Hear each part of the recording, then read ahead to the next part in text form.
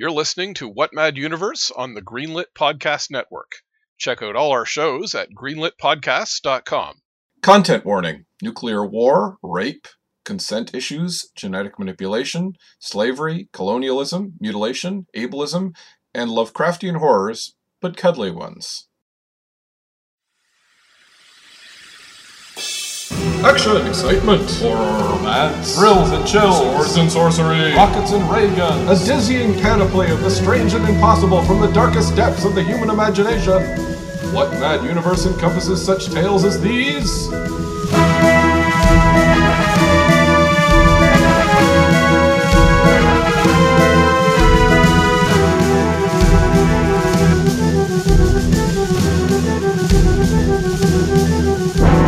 Join us as we bear witness to the sweeping sprawl of all the history that never was and all the futures that could yet be. It's adventure as you like it on What Mad Universe?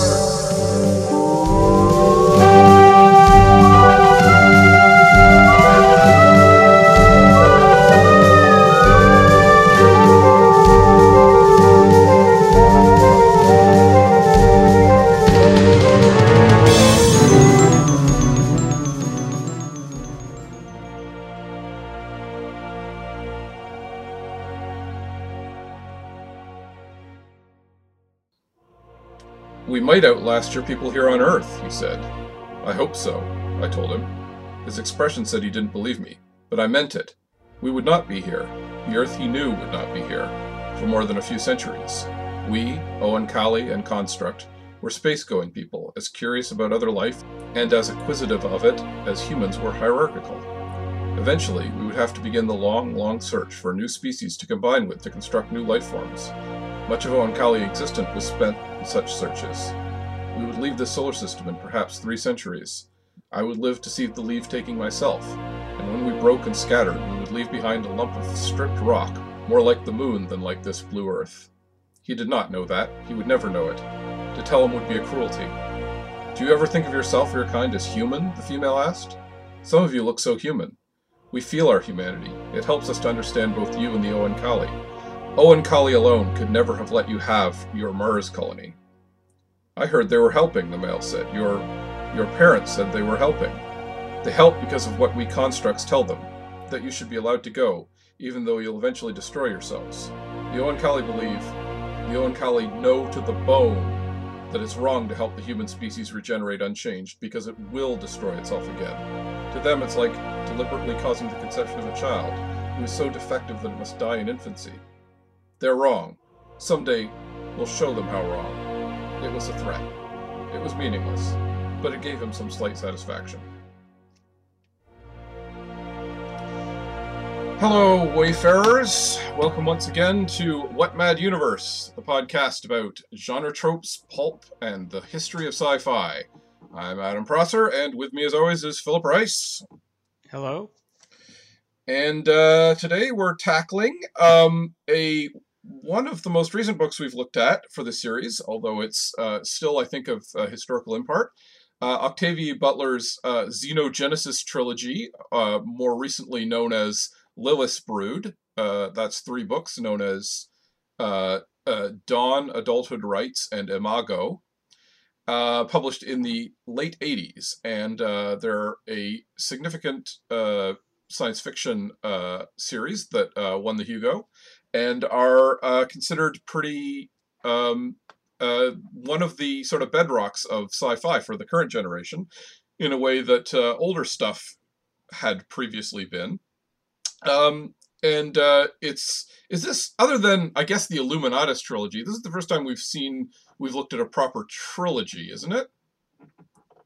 Yeah. I mean, some of the books were originally Foundation was a trilogy, but they did more books. Yeah, Foundation was a fix-up novel, and then he added more later on. So I guess it's a trilogy, but it's not. This is much. Yeah, same with Earthsea, which was a trilogy for a long time, but then she wrote more. Right. That's true.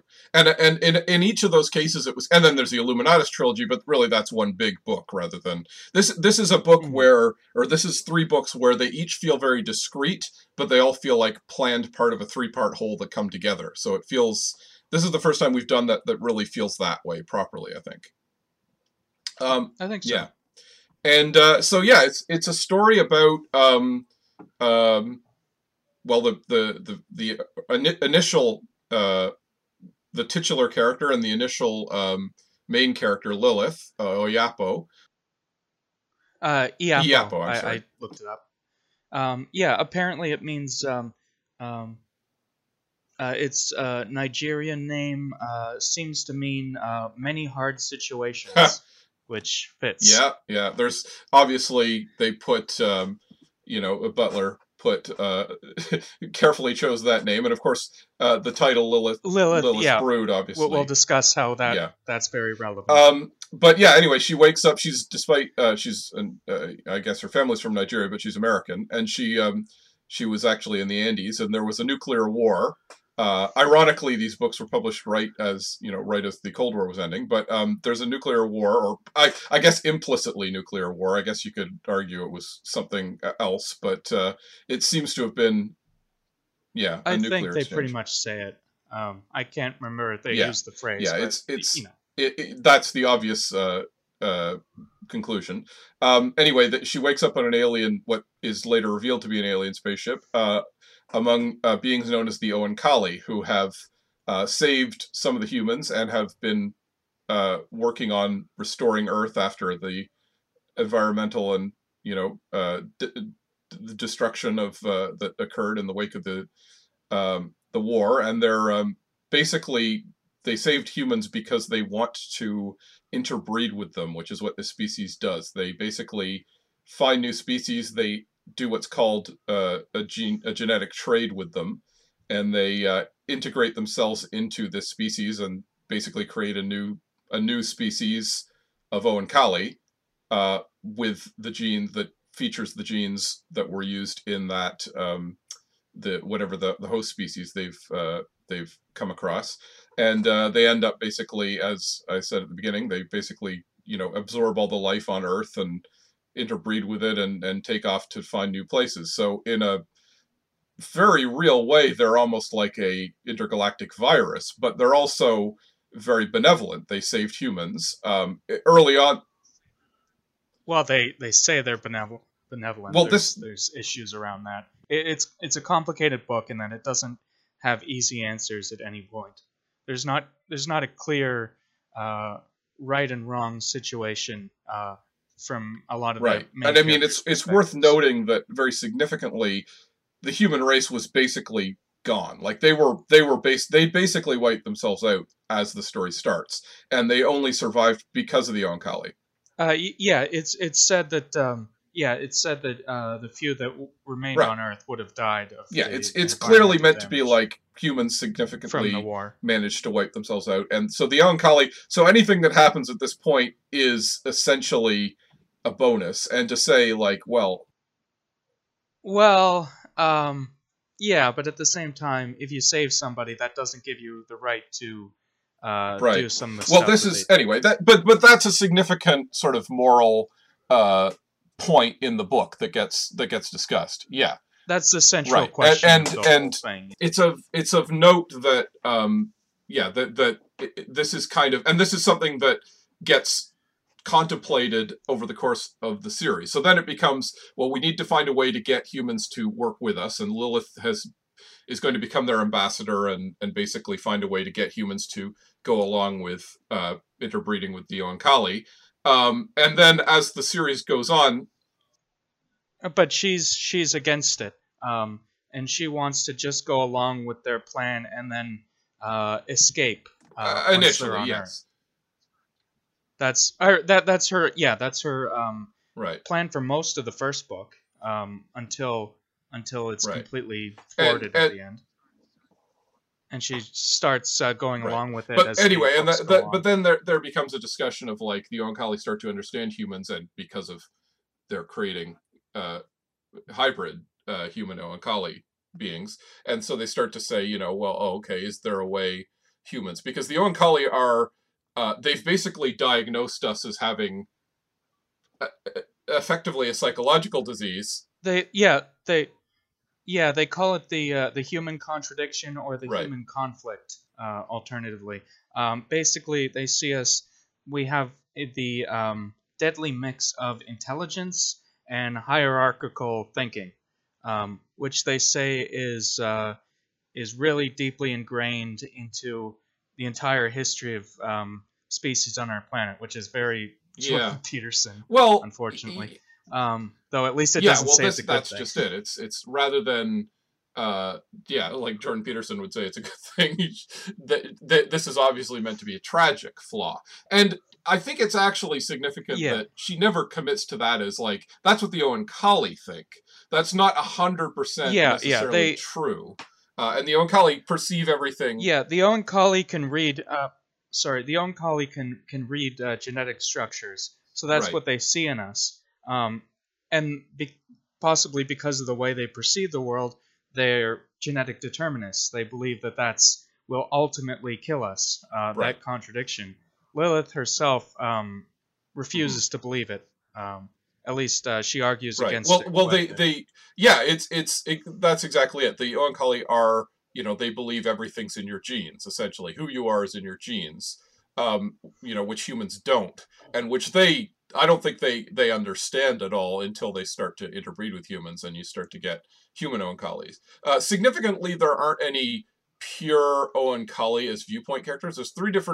There's a new viewpoint character for each of the 3 books, and arguably they get more Oankali as it goes, but they're always still human Oankali hybrids. You have Lilith, you have her son, who's part Oankali Akin, but he's also very human. Like, he's got a heavy level of humanity in him. And then he's also the first male construct. So the first male born to a human woman. They do have males that are born to the Oankali because they interbreed both ways.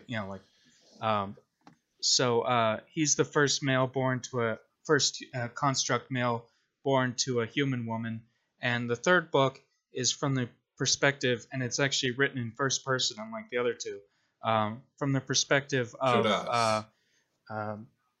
Jodaz, who is an Uloi, which is the 3rd sex in the Oankali species, which we'll discuss. So the Oankali, they mate with. So what they do is they travel the galaxy very, in the very slow moving generation ships, which are also living beings.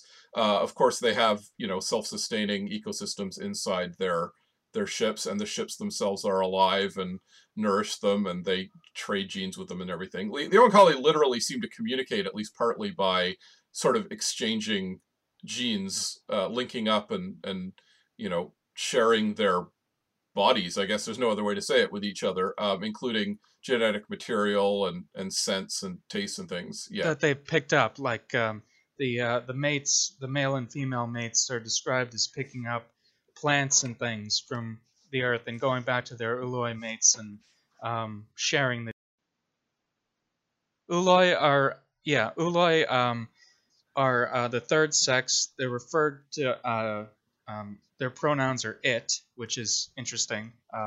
Book in the 80s already dealing with sort of pronoun issues. And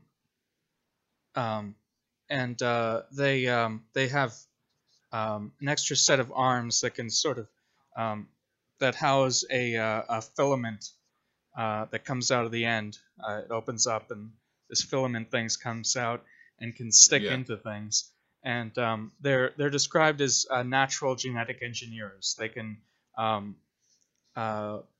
shift other creatures' genes around and quote fix issues. Well, and they heal, and that gives them pleasure. And they heal, and that all this gives them pleasure, and also there's a feedback loop where they give pleasure to the person they're doing it on, and it is sex, basically. At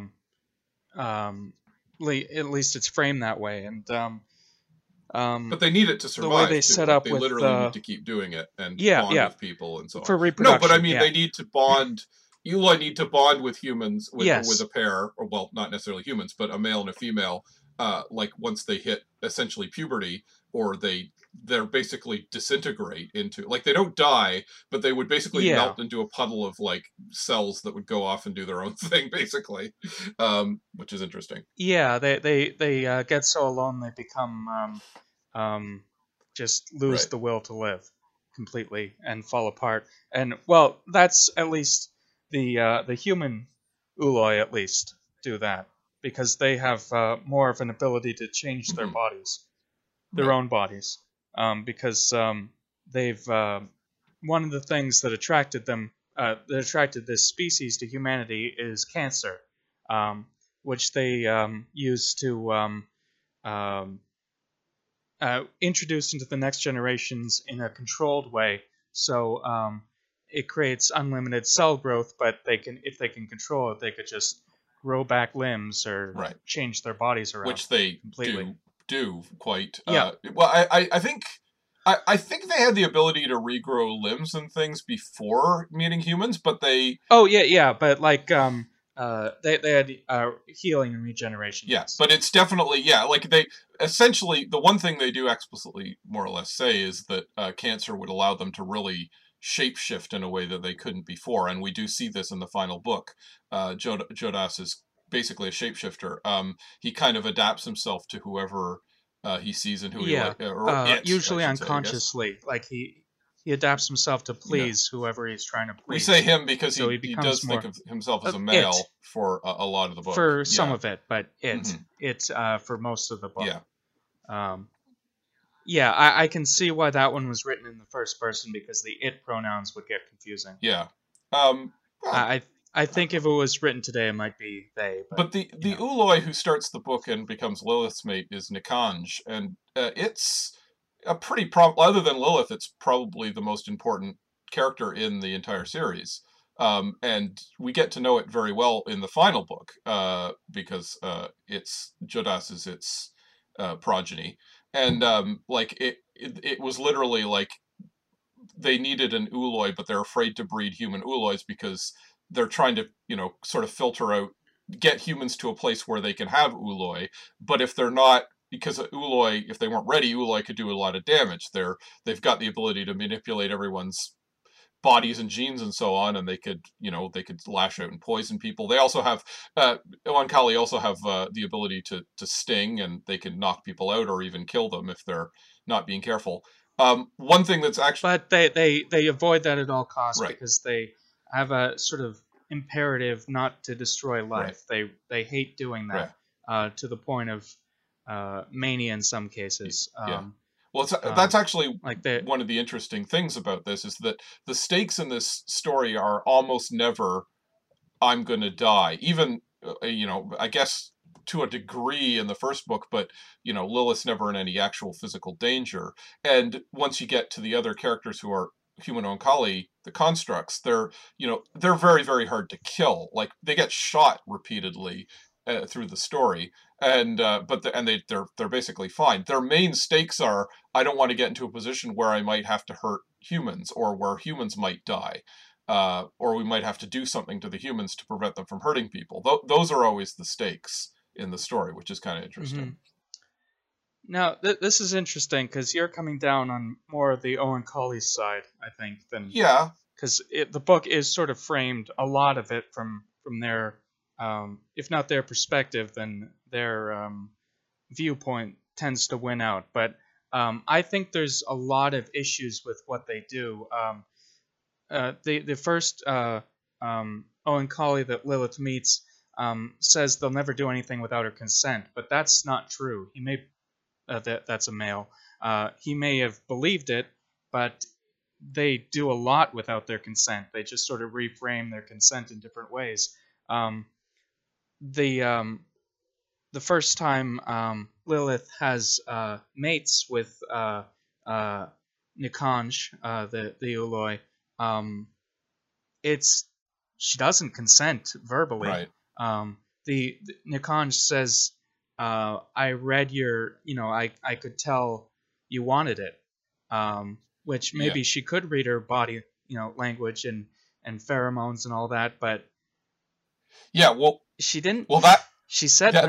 that is the irony here, because to Oankali, who communicate with genetic and like physical, I guess, body reactions and so on, verbal consent is not as important as physical consent, which is really, getting into some dodgy territory. Yeah. Well, also their mutual mate Joseph is asleep when they first do this.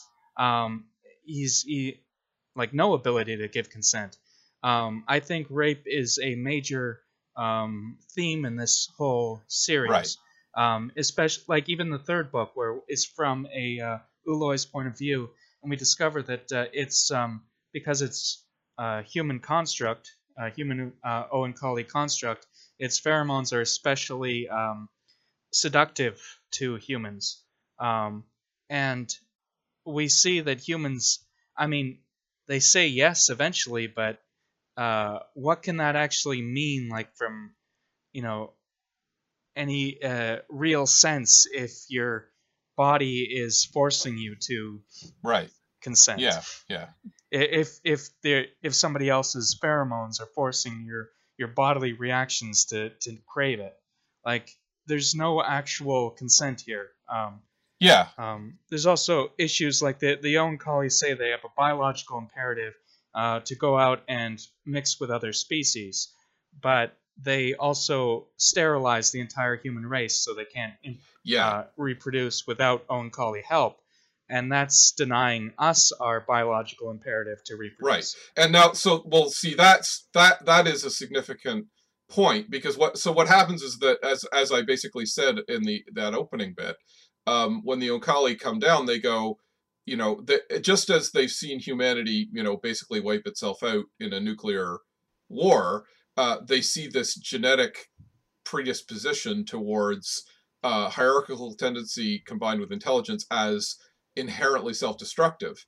And the second book is about Akin, who basically goes to live with resistors, who are humans who have gone off and basically said, we're gonna refuse to join with the Oankali, and they're sterile. They can't have children, so they do things like kidnapping children, which is why Akin's with them in the first place. He gets kidnapped to be one of theirs, and he lives with them for a bit, and he comes back and he basically says, well, look, you're going to have to, while still fundamentally, agreeing with the whole Oankali project, he says, we're going to have to create humans should be allowed to sort of live on their own and keep doing what they're doing. So they create the Mars colony, where they're going to terraform Mars, and humans are going to be able to live on Mars, and continue as they were. What's called what the Oankali actually they always create an offshoot of their ships called the Akjai,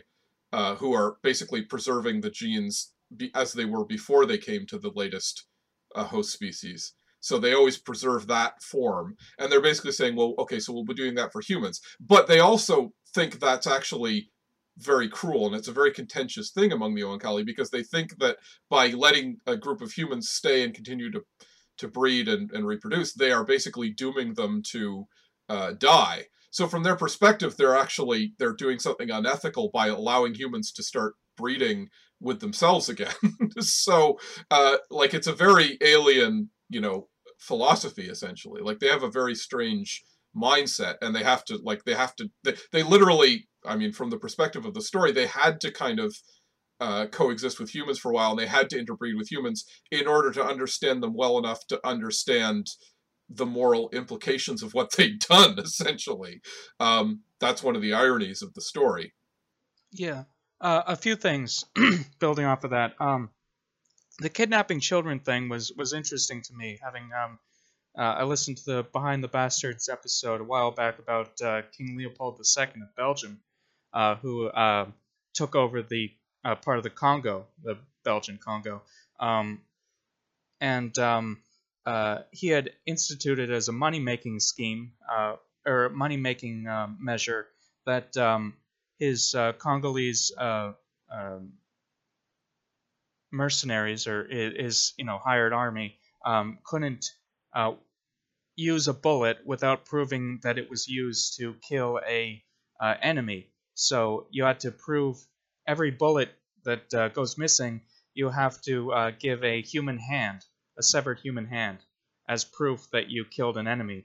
And as a result of that, because people, will accidentally shoot off a gun, or they need to go hunting to feed their family or whatever, human hands quickly became an actual currency in the region, passed around as money.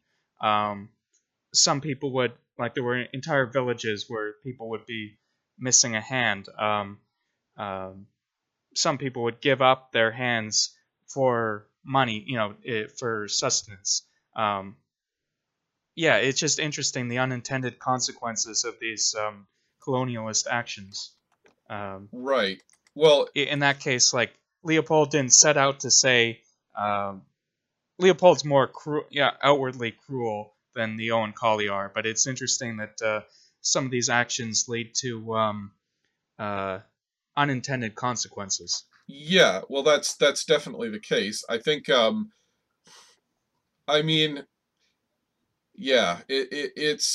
I think you're always going to have. I think if you say, well, you guys can't have children anymore, of course they were going to start, kidnapping children, and that's again something that they literally need to convey to the humans, or to the Oankali rather. I'm not sure that's quite the same thing in this case, but it's certainly... No, but it's just the idea of children being sold just reminded me of the human hands as currency. Yeah. Just that wasn't a goal of King Leopold II, but it was a consequence of what he did. Yeah. Well, I think just sort of spinning off into the larger question of the morality of the Oankali, I think the series is written partly as a response to there's kind of a tradition in science fiction going back to Childhood's End, the Arthur C. Clarke novel, of there's a whole, I guess, sub-genre of science fiction that involves benevolent aliens coming down to Earth and playing a large role in reshaping our history or our species in one way or another, in ways that may not always be benign, but there's usually sort of the idea that, well, you've got to move to the next level, and we're going to take you to the next level, basically. There's a sense, and it's always got, as you say, that sort of consent issue. It's that whole thing of, well, wait a minute, you're coming in and you're stepping in and you're turning us around in some way or another. Even if it's as simple as giving us new technology, or literally altering us in some way. You can see elements of it in 2001: A Space Odyssey as well. Mm-hmm. You can see elements at Star Trek, the Prime Directive. Right. It's the It's the negative response. I have issues with how that's often played on that show, but it is an understandable reaction to how colonialism often works. Yeah. Well, that was the response. It's always in response. It's never just a matter of, we're going to take these humans who are minding their own business and we're going to mess around with them. It's always in response to, well, look, you guys have already changed so much, because this is 20th century fiction, science fiction that we're talking about. Or occasionally you might go back to the 19th century, but just we're talking about the hyper explosion of technological progress in the last century, 2 centuries, and the way humans are obviously already changing, and human society has obviously changed radically at this point. And sure, you can argue that, oh yeah, we're just going to leave you and we're not going to interfere with what you do. But the argument is often, but you're going to wipe yourself out if we do that. You are it was very frequently believed between World War II and the end of the Cold War that, we're on the path to just completely wiping ourselves out. It might actually be better if aliens came down acting as parental figures and said, okay, everyone go sit in a corner until you've grown up enough to be able to use this technology and not wipe each other out. And that would potentially be a good thing. Not whether or not you agree that it is. And of course, this is what the the genre of stories became about. Like, it was like, to what degree is that moral? To what degree can we defend that? Is it interfering, or is it literally saving us? Having an outside force come in and reshape us, is that, because it's clearly speaking to a basic need that a lot of people might say they had. Like, we're so screwed up, somebody come down and fix us. What if there's a super powerful alien entity that could come down and they're more just than we are? Now, as you say, I don't think the Oankali, and I don't think the aliens in Childhood's End, which I actually haven't read, but I don't think they're necessarily meant to be perfectly moral either. It's more of a sense of, well, they're coming down and they're going to have an effect on us, and it's going to take us to the next step in evolution, for good or for ill, and what are the consequences of that? And that's what she's writing in response to. Like, there have been a number of other stories that have gone down that route. And speaking of something dropping in with dubious morality, it's time to take a quick break for some words from our sponsors. We'll be right back on What Mad Universe. Hi, Stu. Hi, Luke. Do you fancy doing a podcast covering every segment of every episode of the beloved 90s cartoon Animaniacs? No, I hate Animaniacs. Join me, Luke, the Warner lover, and him, Stu, the Warner resistor, for Animani Chat, covering every segment of every episode of the hit 90s cartoon Animaniacs, as well as its many spin-offs, including comics, video games, and the movie, not to mention the recent reboot. It's gonna be explainy to the max. Oh... Fans of video games, history, or video game history will definitely want to listen to Retronauts. Each week, Bob Mackey and myself, that's Jeremy Parrish, dive into the stories behind the greatest games of the past and the history behind the hits of today. Check us out every Monday on the Greenlit Podcast Network. Another issue that comes up, and this one I'm not sure if it's an intentional thing or an unthinking thing, but it made me uncomfortable throughout. You mentioned at in the opening quote that letting humans live and continue to reproduce is the equivalent of allowing a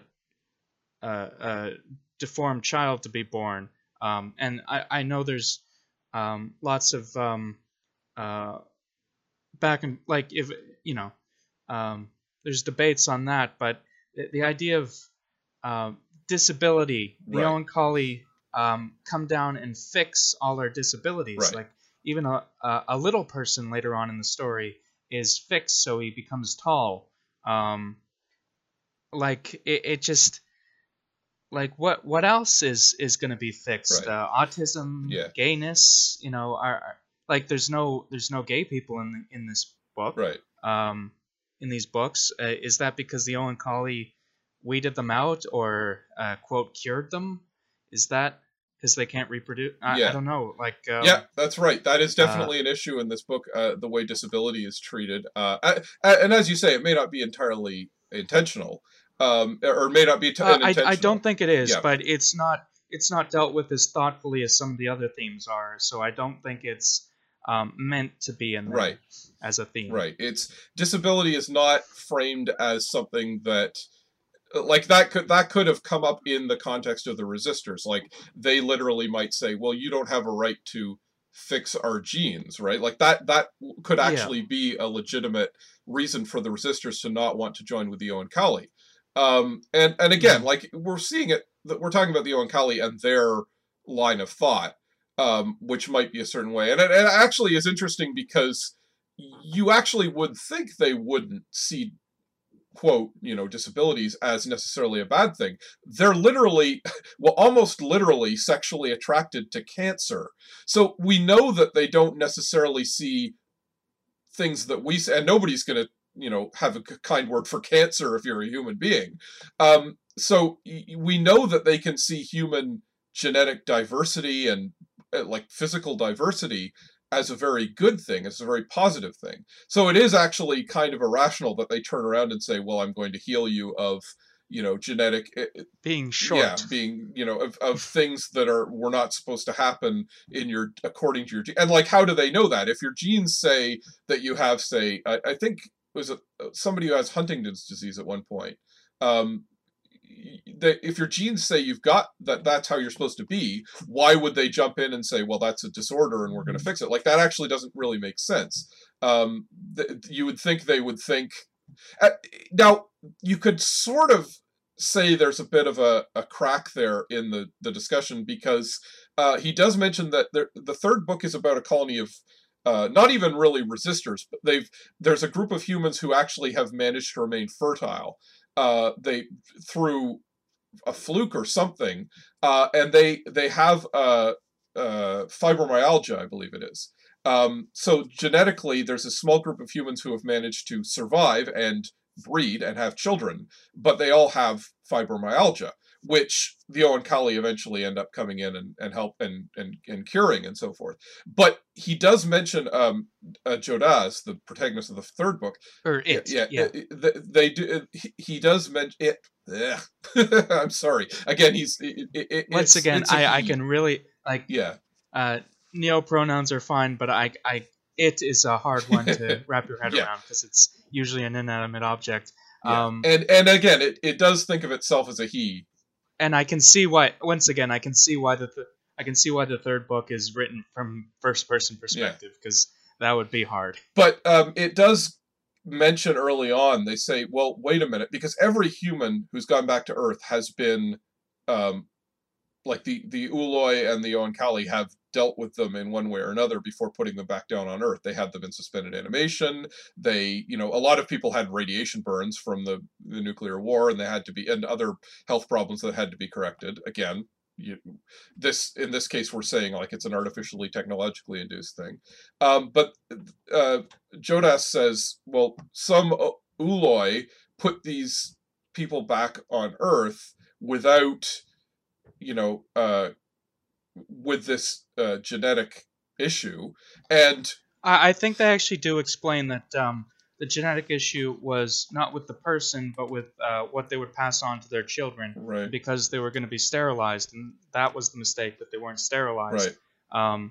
They didn't bother to fix, or quote, fix that genetic problem, because it's a issue with their offspring, which they're not going to have. But you could almost, if you wanted to kind of read into it, you could say that some Uloi, some nameless Uloi, saw that they had genetic neurofibromyalgia and went, oh, this is actually beautiful, this is actually wonderful human genetic diversity, and maybe that's why they ended up not being sterile as well. Like, is there a rogue Oankali somewhere who set them back on Earth with this? Like, it is actually sort of implied in the story that might be necessarily true. So that you could kind of, I hadn't considered that, but that's definitely a possibility. Yeah, that's interesting. That would be very, very subtle if that's the case. But they never do explain why this group of humans are fertile when all the other humans are not fertile if they're not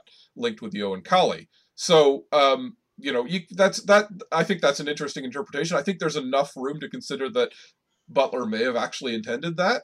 But, as you say, though, there are some somewhat, let's say, dated interpretations of disability in this as well, as you basically said. So, it could go either way, but there's a bit of a window there where you could consider that as a possibility, and that we are, because we are seeing it through the eyes of certain characters and not an omniscient.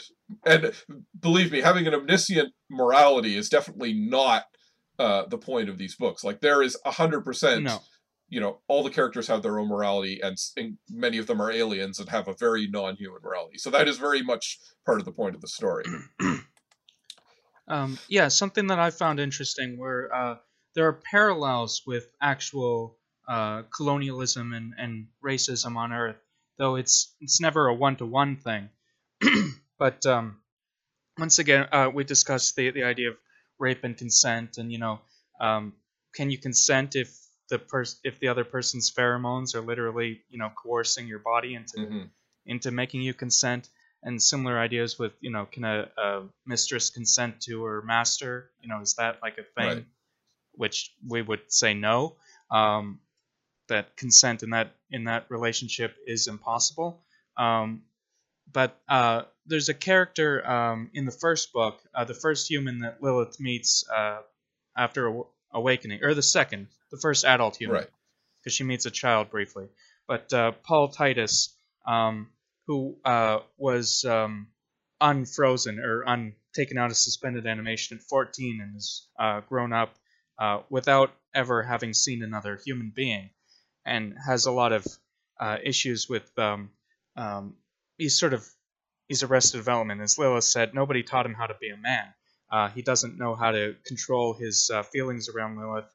He's been told that she's going to mate with him because the Oankali assume that she would, and when she doesn't want to, he gets mad and tries to rape her and then beats her.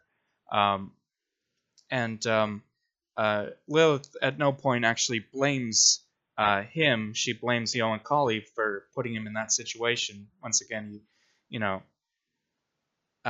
which is iffy, but yeah, it's interesting that both characters are black, and I think that's very right. important thematically. This black woman sort of being subjugated, and we should be clear that Octavia Butler was African American as well. And this is, I've read a couple of other books. I read the Parable books. I believe they're called Earthseed. There's 2 of them. She planned a larger series, but she said she found it too depressing. And the book that I think is considered her real groundbreaking work, the one that sort of put her on the map, is called Kindred, which is about which was apparently written in response to people who felt that like discussions within the African American community about being too subservient to white people, and her sort of making the argument saying, well, historically there's a reason for that, which is, it was a way of surviving under slavery and under, white supremacy for a long period of time. So without, of course, saying that it's necessarily great and positive, that there's a reason to it. And I think that seems to be a recurring... That's definitely a thing with Lilith, because she becomes, as she says, a collaborator. Right. And it's largely just because she needs to survive. Mm-hmm. Well, that was, I think the point is that... because she needs her family to survive. I think the point is that the second book on that was kind of a theme in Butler's work, was that she was very hesitant to judge characters who kind of did what they have to do to survive. That's a recurring, and that we have to look at sort of a larger system when there's an issue with something, which is not to say that, like there's any question that Paul Titus is like a rapist, and he's not. He's obviously got this kind of problem. But as you say, she looks at him, Butler, but also Lilith, with a certain degree of sympathy and a certain degree of like, well, humans become essentially pets throughout this series, and we're seeing all their worst traits from the perspective of this more, I guess, godlike in some ways series of group of aliens who are here to sort of study us and look at us, and with some of the stakes removed, at least for them. We can see that as a lens through which some of the worst impulses of humanity become, a way of, like we can sort of look at them with a bit more detachment. And I think that's what Butler's going for in a lot of this, story. I think that it's sort of like, well, let's take a look. It's the thing about how, wolves in captivity, we developed that whole alpha wolf attitude, but it was because they were in captivity. The humans in this are, essentially, they're all in captivity, and the ones who aren't are the ones who are basically agreeing to come over to the Oankali side of things. Yeah. Another thing with Paul Titus that I noticed, he says he's never had sex, but they've used his genetic material to father over 40 children with women he's never met, and he fears that some of them might be related to him. Right. Which goes back, once again, the Of One Blood episode, or Of One Blood by, sorry, I'm blanking on her name. By the way, Pauline Hopkins was the author. Thank you. Sorry, Black. Well, our episode Out of Africa, which Jeff Snevens pointed out that it was a major concern in the African American community in the century following the end of slavery, that they could be related to somebody they want to have a relationship with, right? Because so many people were ripped from their families that there's no way of telling. Right, exactly. And yeah, that I've thought that was that's really, a theme. I believe that's a theme in Kindred as well, in Butler. But it was that is a theme that Butler was 100% aware of. Like it's a theme. It's been a theme in a lot of, I think, African American literature, or at least it's something that a specter that sort of haunts a lot of African American writing and culture in general, of that, certainly of that particular time period, because that was a 19th century novel. Yeah. Oh, we said we were going to discuss Lilith as a name. Right. Lilith is of course definitely a reference to the religious character in Jewish and Christian mythology. Lilith, the first wife of Adam. She was created. It's not known who came up with the character. She's not in the Bible per se. It was created as a midrash, a sort of, I guess, the religious equivalent of the Marvel No Prize, where you're patching up a continuity error. Where the first and second Genesis describe the creation of human beings differently. And the actual reason for that, if you listen to Apocrypals, also on the Greenlit Podcast Network, listen to all of our shows. In the case of Genesis, it says God created man and woman, and then in Genesis 2, it says God created man and then created Eve from his rib. So what they did later, they came in and said, well, that's a contradiction, but it doesn't have to be. So God created man and woman at the same time, so man and his first wife, Adam and his first wife, Lilith, who then left him, and then because usually the story is she wouldn't submit to him sexually, usually particular positions are mentioned,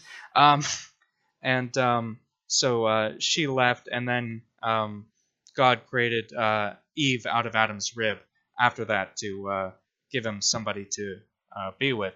And then Lilith went on to meet up with, in a lot of particularly Christian versions, goes up to meet with Satan and reproduces and has a lot of demonic children. Not just Satan, demons in general. She mated with demons. Yeah. She's the origin of succubi in some versions. Right. So demons that will enter your dreams while you're sleeping, cause sex dreams and cause nocturnal emissions. Where that's incubi. Right. Yeah. Well, incubi are male. Succubi. Incubi are male. Yeah. Succubi are female. Succubi, according to some versions, the succubi actually extract the sperm, and then the incubi inject it into women, and that produces demon offspring. Which is not that far off from what's happening in this book with the aliens. So exactly, yeah exactly. And so Lilith is a very fitting name for this character. Right. Yeah, it's and of course it's the point is that she's seen by all the humans who push back, as as she's fornicating with demons, like Lilith is in the Bible. So that's and she often sees herself that way.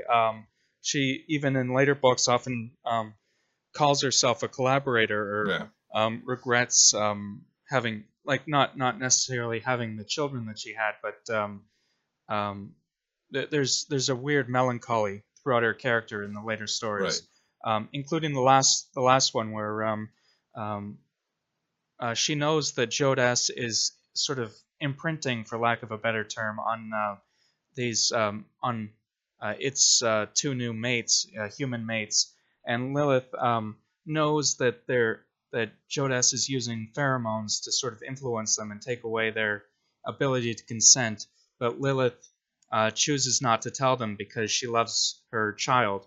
Well, specifically, the thing that she doesn't want to say is the fact that because they're planning to leave once it's okay, but they won't be able to leave and because they physically won't be able. Yeah. So that's the thing she specifically won't tell them. Which is, again, it does have a consent. And she said they'll resent her for the rest of their lives, and they'll be right to. Right. So, yeah. So again, this is the thing, and it is, legitimately, dealing with a very alien, very extreme situation. So it's yes. That's the context of all this. Again, it's literally like this is the second chance of the human race. I think it is. Again, I think it is actually very significant that we aren't going to find out what happened to the Mars colony, basically. We don't know what the end of this, and I think that's a very significant dangling end of, like, well, maybe humans can make it on their own. Maybe the Oankali are wrong. I read some reviews going into this, and there's some talk of disappointment that the third book isn't more of a spectacular finish to the whole thing. But I actually like that aspect, that it's left sort of. There's hope, but there's also we don't know what's going to happen. Right. Yeah, exactly. It's not like she literally could not say Ferencinwald, because she'd have to be like literally rendering judgment on humanity if she did that. She'd have to be saying, yeah, humans can't coexist. We're all going to wipe ourselves out. Bye. In a world, or the humans rise up against the Oankali and right. Whatever. Yeah. Like that would be turn into a generic, I mean, that wouldn't feel right either. Story. I don't think that would be like a Star Wars type triumphant thing, because it'd be like, the Resistors are seen very. There's a pretty dim view, even if they're made right in many ways and they're sympathetic in many ways. You take a pretty dim view of them throughout most of the story, because they do seem to be the childish ones. They don't. Butler doesn't shy away from. Having the Resistors do terrible things, believe terrible things. Akin goes to various Resistor villages, and he says, or the narration says, there's some that he simply wasn't welcome in because his skin was too brown. Yeah. That's definitely, and I mean, it's they're sort of they're in the sense that they're holding on to humanity, they're holding on to the bad parts of humanity as well as potentially the good parts, right? Like, it's the whole, we refuse to change, but that could be as good or a bad thing. It's definitely true that Butler stacks the deck for the Oankali and against humans in this, in terms of the story. I disagree. I think there's subtle, I think a straight reading comes across that way, but I think there's a lot of subtle anti-Oankali. Yeah, well, that's what I mean. I mean, like, she lets you draw your own conclusions, but it's very much like we're gonna see this story very much through the eyes of either someone who is, like, the first book is literally about someone who comes around to essentially their point of view, and then from that point on, it's from the Oankali point of view. So it's definitely, which is only logical, because of course, if it's completely from the Resistor point of view, for instance, it's not that hard to say, yeah, well, these aliens who are literally absorbing us and, taking away our genetic diversity, and they're going to eat our planet and doing all this other stuff. Like, it's not hard to see them as just purely Lovecraftian monsters if you want to do that. That's the whole challenge of the series, is to make them sympathetic, or at least understandable in that perspective. So it's really fine piece of writing from that perspective. Yes. As you say, there's maybe aspects where it didn't date.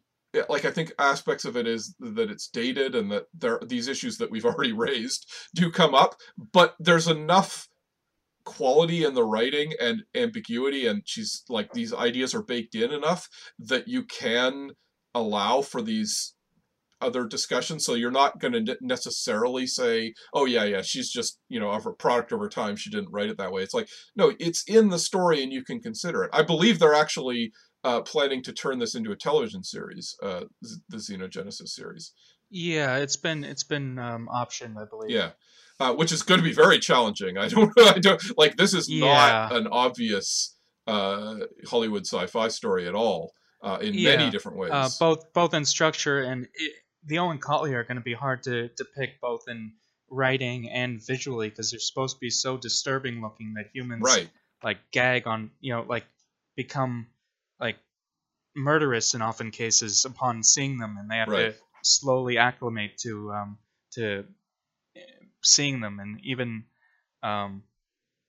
later, if you haven't seen one in a while, it can be a shock to the system. Yeah, it's not even that you like. I don't think it's that hard to make them look shocking and horrible. It's the fact that in prose, the characters are like, well, I started to care about them, and I wanted to like wrap my tentacles around them, and like it felt good. And you can write that and say it felt good, but you portray it on screen, and it's going to be very difficult for that perspective. Also, I think it can be done. I think making ugly aliens sympathetic, like District 9 did it fairly well.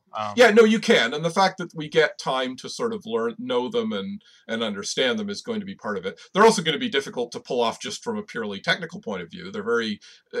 I never got a incredibly firm handle on both the Oankali themselves and the constructs, which are human Oankali mixes. Like, the Oankali themselves don't have eyes, right? As we would understand them. No, they don't. They the first one that Lilith meets has a arrangement of tentacles that sort of look like eyes, but that doesn't seem to be common. Right.